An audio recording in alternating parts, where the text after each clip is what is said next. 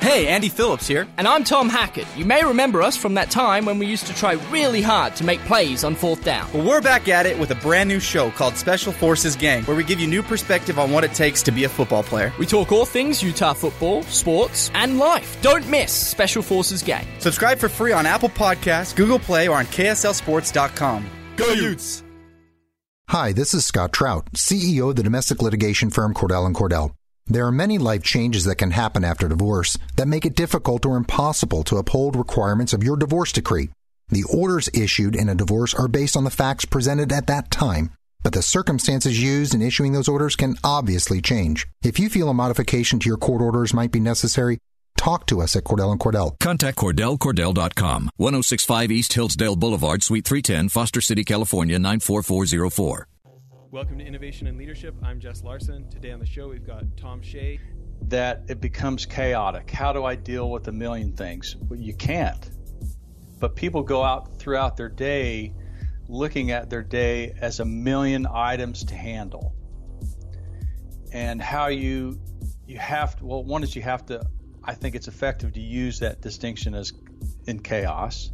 Also, I want to talk to you about one of our show's sponsors. I met these guys back on episode 6. CEO Zach Smith was telling me all about starting a skateboard company and how much he hated doing the bookkeeping for a skateboard shop, and how he really got led to start this business, Bookly, that's a hybrid combining bookkeeping software and human services. And I'll tell you why I let him become a sponsor. It's because I use their service now. I don't love paying $50 an hour for bookkeepers to do stuff that I know software could do way, way cheaper. But I don't love bookkeeping at all. So I want a real live human who knows what they're talking about to help me with the stuff I don't understand. Probably the straw that broke the camel's back for me, though, the thing that put me over the top was that they could do my taxes and payroll also. So totally suggest checking them out. Go to their website, bookly.co, and check out their flat rates. I've been super happy with them.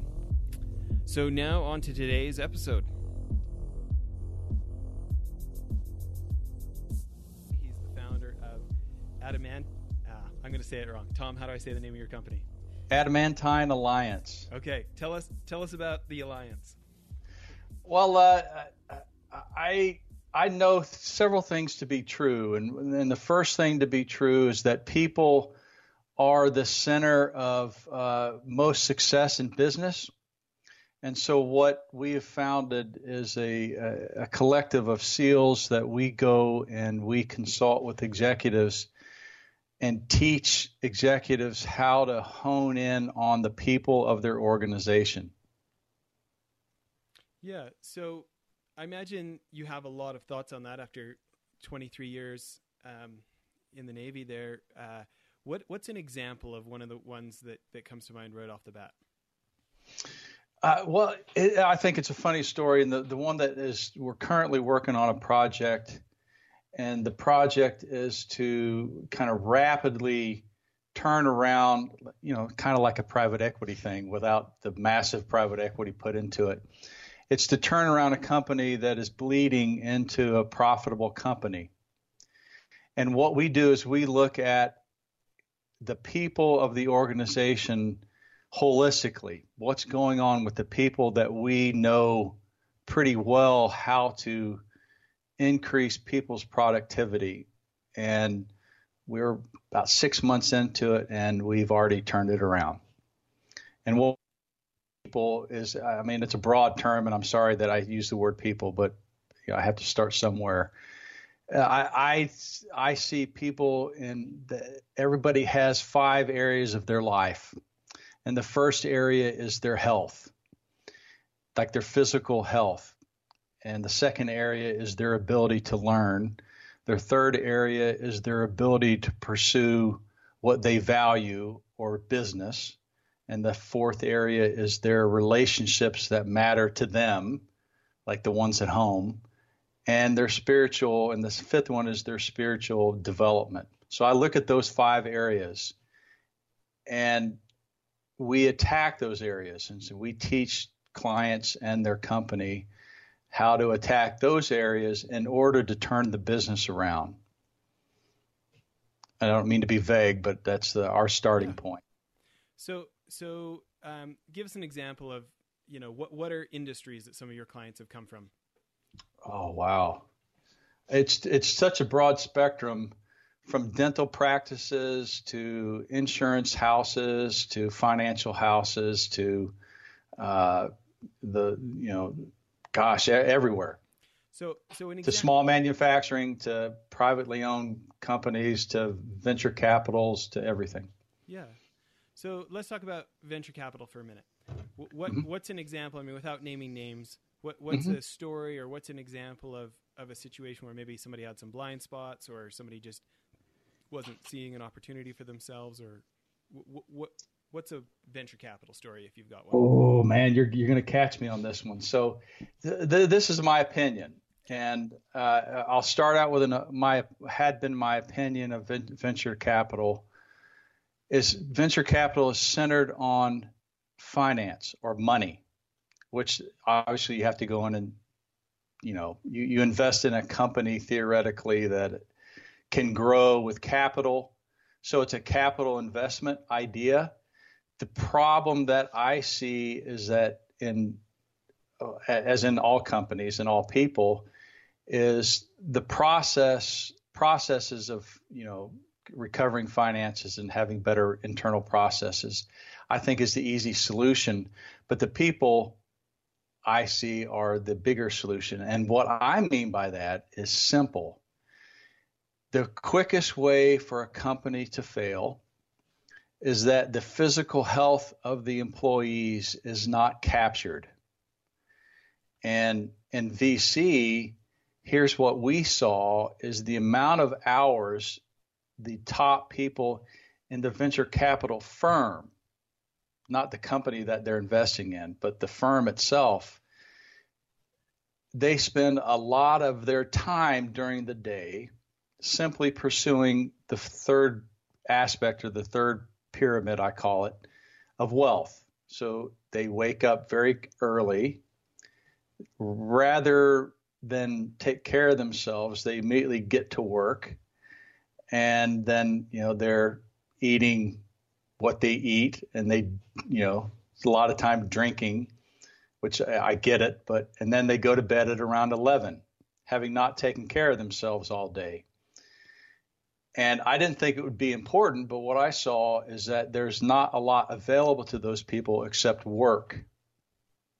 And you can only produce so much, work during the day. And they're drained, and they're not available to a lot of things that you become available to if you're healthy. So what we went and did immediately in these VC, I don't call them turnarounds, but these VC discovery efforts, was to get the people in the venture capital unit or group to initially take care of themselves physically. And what we saw is that their productivity and their ability to make good decisions and right decisions with their capital had a measured outcome in about 2 months, just by taking care of their health. And I wish I would go into detail, but you asked what I saw. Yeah.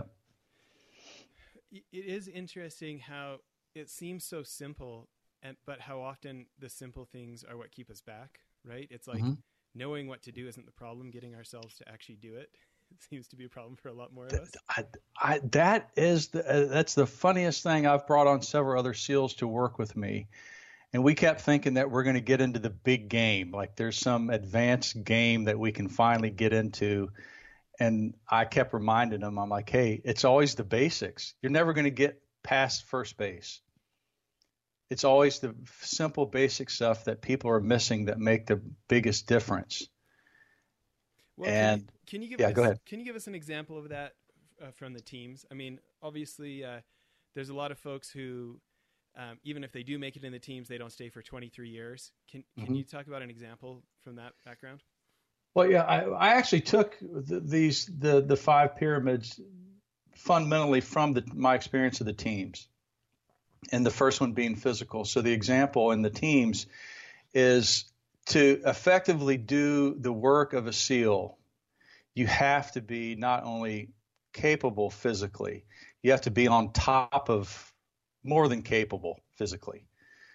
And they mandate that you do it every single day and on the weekends, that you demonstrate every single day that you're capable of doing not only the basic physical tasks that you have to do as a SEAL, but you have to do it better than everybody else. And that it creates a profound environment in a unit that has at its foundation the health of everybody there. That everybody there has the ability, because with health you have the ability to endure pretty much anything, not only physically but mentally, and then in business you can last longer, even in a meeting when you're energized, if your health is there. And I kind of laugh because several of my clients are not initially healthy, meaning overweight, on high blood or have high blood pressure and are dealing with that constantly. And once we turn that around for them, 90% of the clients do better work. I'm like, well, that's an easy solution, but it doesn't seem like a lot of consultants are trying to attack that. And I just know that if you don't take care of yourself, care of the health of your client, your longevity diminishes. Isn't it funny, though, how we want the answer to be something like a big game answer, some complicated, crazy thing, not be healthy, it's almost like if the answer was like this wild thing that was, took a PhD to understand fully, it would almost be like more attractive to people, right? But if it's something that I already know I should do, it feels like I already know that. How could that be the answer? But you think about the impact of just willpower, right? You look at the level of willpower people have dependent on their emotional impact on willpower, and then the physical aspects of emotions. I mean, everybody knows that you have less emotional intelligence when you're hungry, when you're tired, when you don't feel well, when you're out of gas, and just like you're saying, having patience in a meeting to get to the end, to the good part. Yep. And yep. I heard this quote, patience isn't just waiting, it's waiting with a good attitude, right? Yeah. And so you asked earlier that I give you some examples of how we flesh that out and show people the value of that. And we've come up with an interesting method, and to date, there's been close to 1,000 people try to go through this first part of the training that we give everybody. And out of the 1,000 or so people, less than 10% have been able to accomplish this, which to me, I didn't intend it that way. I just wanted to show people the value of it. But the consequence of this has been interesting. So here's what it is. So it's a 21-day period of homework. And the reason why it's 21 days is because here's the deal. It takes 21 days to learn something new. Actually, it takes longer, but you have to do something repetitively for 21 days. And so what we do regarding people's health is for 21 days, right when you wake up, you're going to do something basic. And right before you go to bed, you're going to do something basic. And it's 10 push-ups, 10 sit-ups, and 10 squats. And people don't do it. And what they find out about themselves has been tremendous for us as an organization and as a consultant to find these solutions out. And what we have found out is not that people aren't healthy, it's they don't regard themselves enough to what I call the experience, honor your word for 21 days. Make a promise and keep it. And then start overcoming your health issues for 21 days. And people don't. People talk themselves out of all this great stuff that they have in mind on day 7. Greatest, hey, we're going to make $1 million. We're going to do all this stuff. It's really exciting for the first, 3 or 7 days, and then their reality of their life sets in. They lose interest, they have pain in their shoulder, or they forget, or whatever, and then all that greatness diminishes. And if you're going to be healthy, health is kind of a lifestyle. And you use the word willpower. On day 7, you have to overcome your issues with willpower. You have to say, hey, it hurts. I'm tired. I don't know why I'm doing this anymore, but I promise to do it. And what we found in organizations is one of the key factors, you probably saw this in the PE world, what we see is that organizationally, if they cannot sustain a promise, so they have a board meeting on May the 1st, if they can't sustain it by May 21st, there's an organizational problem. It's not a process problem, but the organizational problem is they don't honor their word. They let all the environmental factors get in their way, and they don't honor their word. We kind of went away from health, but in that 21-day assignment, we unravel an organization very quickly. It's interesting. We covered a number of subjects there. And I guess one of the things I'm interested in is, on your website, going through and seeing the different things you help people with, you talk about this idea of leadership and leaders thriving in chaos. And, self-mastery is obviously got to be an element of that. Can you talk about this idea of not being, not letting chaos ruin us, but thriving in chaos? Here, I'll have to define chaos, and I think it's probably effective to do it that way. Otherwise, everybody listening has their own distinction of chaos, whether mine's correct or not, but this is how I'm working on the conversation of chaos. Chaos is a million things all hitting you at the same time. And kind of that's what everybody's environment is there's so many different things hitting them that seem to be important that it becomes chaotic. How do I deal with a million things? Well, you can't. But people go out throughout their day looking at their day as a million items to handle. And how you have to, well, one is you have to, I think it's effective to use that distinction as in chaos.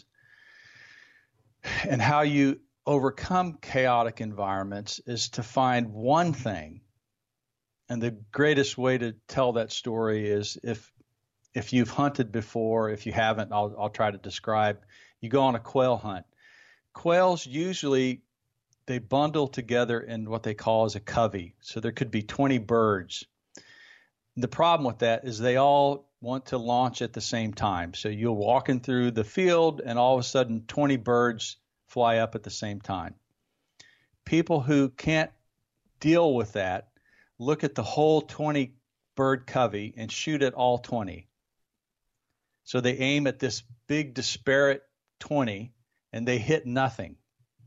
So the veteran hunter always goes, okay, when the covey gets kicked up, I just have to pick one bird and focus on the one, do what I'm supposed to do only on the one bird. So if you look at chaotic environments and leading in chaotic environments or thriving in chaotic environments, the key to all that is that to decrease the noise, you have to find one simple thing that you can execute on. Come to find out, people don't do that. They have a million priorities. That you can't have more than one priority. You can't. Yeah, kind of like one domino at a time kind of thing. Yeah, just do one simple thing. Like you have to make 20 phone. You have to make one phone call. Yeah. And then when that's done, you have one more to make. Well, and then, go ahead. So this is interesting to me, and I know we've only got a couple minutes left on this first half of the interview here. Can you think of someone that you feel like set a good example of that downrange for you? Somebody that, whether it was a team member or one of your leaders that you feel like set an example for you downrange? Several, and my first platoon chief, a guy named Roy Maddox at Team 2, was extremely good at it, and how he represented that to me was do the next 2 minutes and don't worry about the next 3 hours. Just keep making it kind of to the next, ridge line, the next tree, the next trail intersection, Would he the actually next say shot. that out loud, or what was that? Yeah, Was just a he theme? said only work in 2-minute intervals. I'm like, well, I can do that. He goes, no matter how you feel, I guarantee you can deal with something for 2 minutes. You can hold your breath for 2 minutes. Yeah. It's very difficult to hold it for an hour. Like it can't, but you can hold it for 2 minutes. And as a young SEAL, I'm like, I get it. And then I applied it. And then when I became a platoon chief, we got overwhelmed quite often. But I'd already taught the guys, all you do is one simple thing. Just do one simple thing to get to the next 2 or 3 steps. When you get there, find out the next 2 or 3 steps that you can do, even if it's one. And we were outgunned, outnumbered, overrun every single time. Can you think of a time of like, hey, we were in Afghanistan, we were way off in the boonies, and I remember this one time? Yeah. Actually, I ended up getting the Silver Star for this one. We inserted 4 miles from the target deep in the mountains of central Afghanistan, and immediately we came under fire. And to us, it wasn't a big deal because all we're going to do is simple tactics, not advanced, crazy stuff that everybody thinks SEALs do. And we were so mature at that point, we didn't even return fire. We were getting hit by RPGs. We just calmly got out of that area and made our way through the next couple ridge lines. And we hit our main target. And throughout the day, from the time we inserted until probably 18 hours later, we had killed around 60 Taliban by just dealing with one simple thing at a time, which culminates in this conversation. So we were going to, an hour before dark, we had gotten word that we were going to be extracted. And the problem with military tactics is once they tell you you're done, you kind of drop your guard. And so for about an hour, we were prepping to leave and people weren't paying attention. And I found myself without my body armor, sitting my back up against the wall. And I look up on this hilltop and tracer rounds were coming. And this firefight lasted around 45 minutes. And they got the drop on us and we got overwhelmed. I got blown up into one of these rooms and fought my way out of there, found the rest of my platoon. And the only thing I was interested in is making it the next 5 minutes. And because I thought that I was the only one left and I'm like, I'm not going to be the lone survivor. So I did simple things. Find one guy to shoot him, find the next one to shoot. Okay, I'm tired. Stop for a second, drink water, and keep processing the simple things that I knew I had to do. And instead of being overwhelmed with, oh my God, they're all going to kill us. We found out there were 65 of them to 9 of us. And we ended up getting them all by just doing one simple thing at a time. And did you lose anybody on that one? No, none of us got hit and none of us lost anything, which was, when you have to realize there's probably some organizational deity that you either get in close contact with or you get on the other side of. But I can't figure out how we all survived it, except by doing simple things. There's so many great things in that story. But let's start with one. When you think about the work it takes to conquer yourself, when people are shooting at you and the lizard brain in us is saying threat, threat, threat, right? The kind of conditioning it takes to keep, your cognitive system online and think, is the wisest thing to do right now return fire or not? Can you talk about the preparation that it takes to get to that kind of a state? Oh man, you're talking a longer discovery. So I can give you some rules of thumb that are transferable to human beings. Yeah, one principle is to overcome the lizard brain, it probably takes 10,000 iterations of practice. So the lizard brain is the flight or fight, and or you get locked up and you can't deal with it. It takes 10,000 times of doing that same thing until you can process it in real time. And until you get it in real time, it's very overwhelming. And combat is extremely overwhelming. And I know that the only reason why SEALs do it rather well is the amount of practice that they've put into it. And you only practice things so that you can process things in real time. In the moment that things really go south, you're just processing the reality of the situation. Yeah. Instead of what could happen. Oh my God, what did I do wrong? All that stuff is not in real time. Loss and failure is not a real time occurrence. There's just what you have to do immediately right now.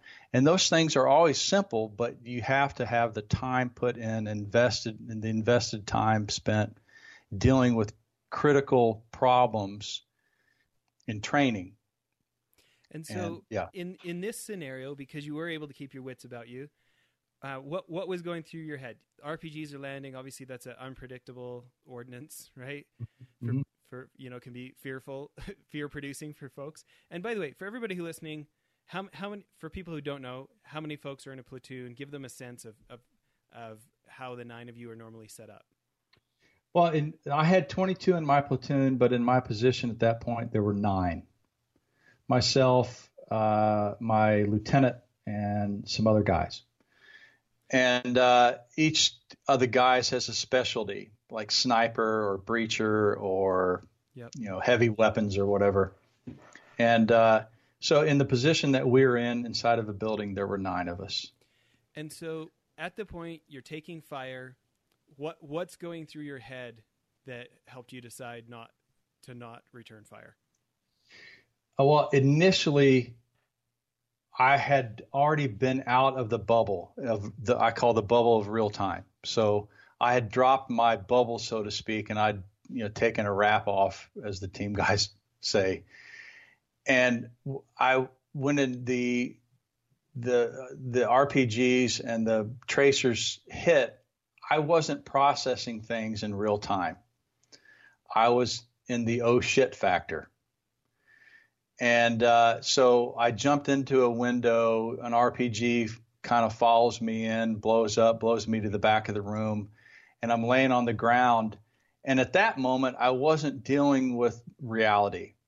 I was rather dysfunctional because I was like, all I remember was saying was the F word. Mm-hmm. And because, when somebody says the F word, they're not processing things. It's just overwhelming. They're dealing with a million things. And I kept saying to myself, I'm dead. I'm dead. And my body was trying to agree with that comment.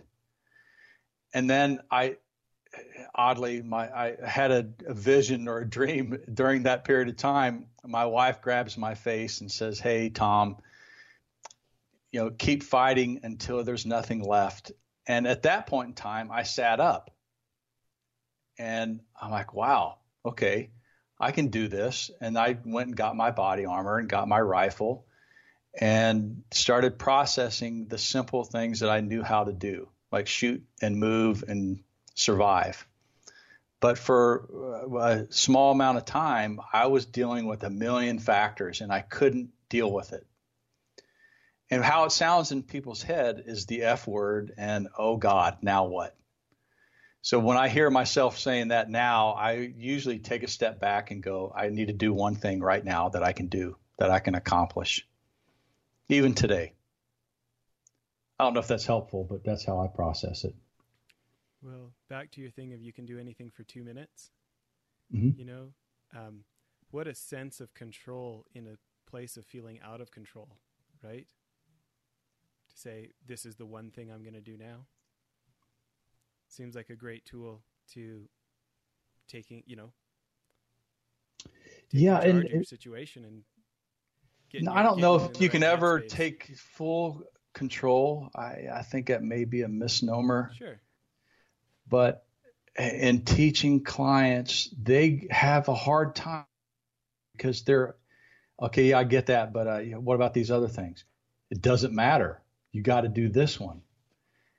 And I have a lot of friends. I have a lot of friends in the private equity space, and I think they are become really good at breaking things down to the simple factor rather quickly. Yeah. All the emotion goes out of it. What is what's the EBITDA? Let's look at that first. Let's not look at all the other factors. How much are you bleeding or all that? And I say that because in every space, you can bleed things down to simple 2-minute intervals. What can I do now? And clients have a difficult problem with that. In fact, I think that's a great place to end this part of the episode. But it is with that question: what can I do now for that 2-minute interval? I totally plan on plagiarizing you, Tom. I hope that's okay. Yeah, please, whatever works. That's great. Well, listen, everybody, please tune back in. We're going to get more of Tom's wisdom, and thanks for listening so far. Well, that's it for the episode. One other thing I wanted to tell you about, if you'll remember the guys from Convoy in episodes back, Ken Free and Trent Mano, I went on one of their CEO trips to New York, and I met a guy named Brent Thompson, very successful entrepreneur. He was former CEO of Jive Communications, big company now, I think $300 or $400 million. Anyways, he started a new company called BlipBillboards.com. I'm super stoked they're a sponsor now. But I remember a year and some ago when I met him, I thought it was genius. Instead of having to buy 6 months or a year's worth of billboard for thousands of dollars, you can buy 8 seconds at a time for like 10 or 20 cents. You pick what billboard you want it on, what time of day you want it to run, and it just puts so much power in the hands of marketers and CEOs who want to try something and see if it works. You can buy as many or as few as you want, change it as many times as you want. I think now our podcast is being advertised on billboards in like 18 different states because we have these guys as sponsors. We're pretty excited about it. Hope you check out blipbillboards.com. Thanks.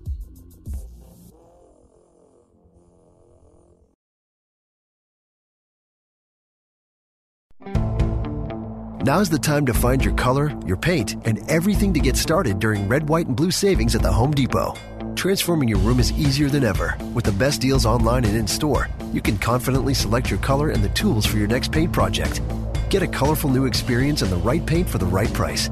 Save $10 on 1 gallon and $40 off 3 and 5 gallons for a limited time only at the Home Depot. More saving, more doing. Limit 25 gallons per household. See store for details.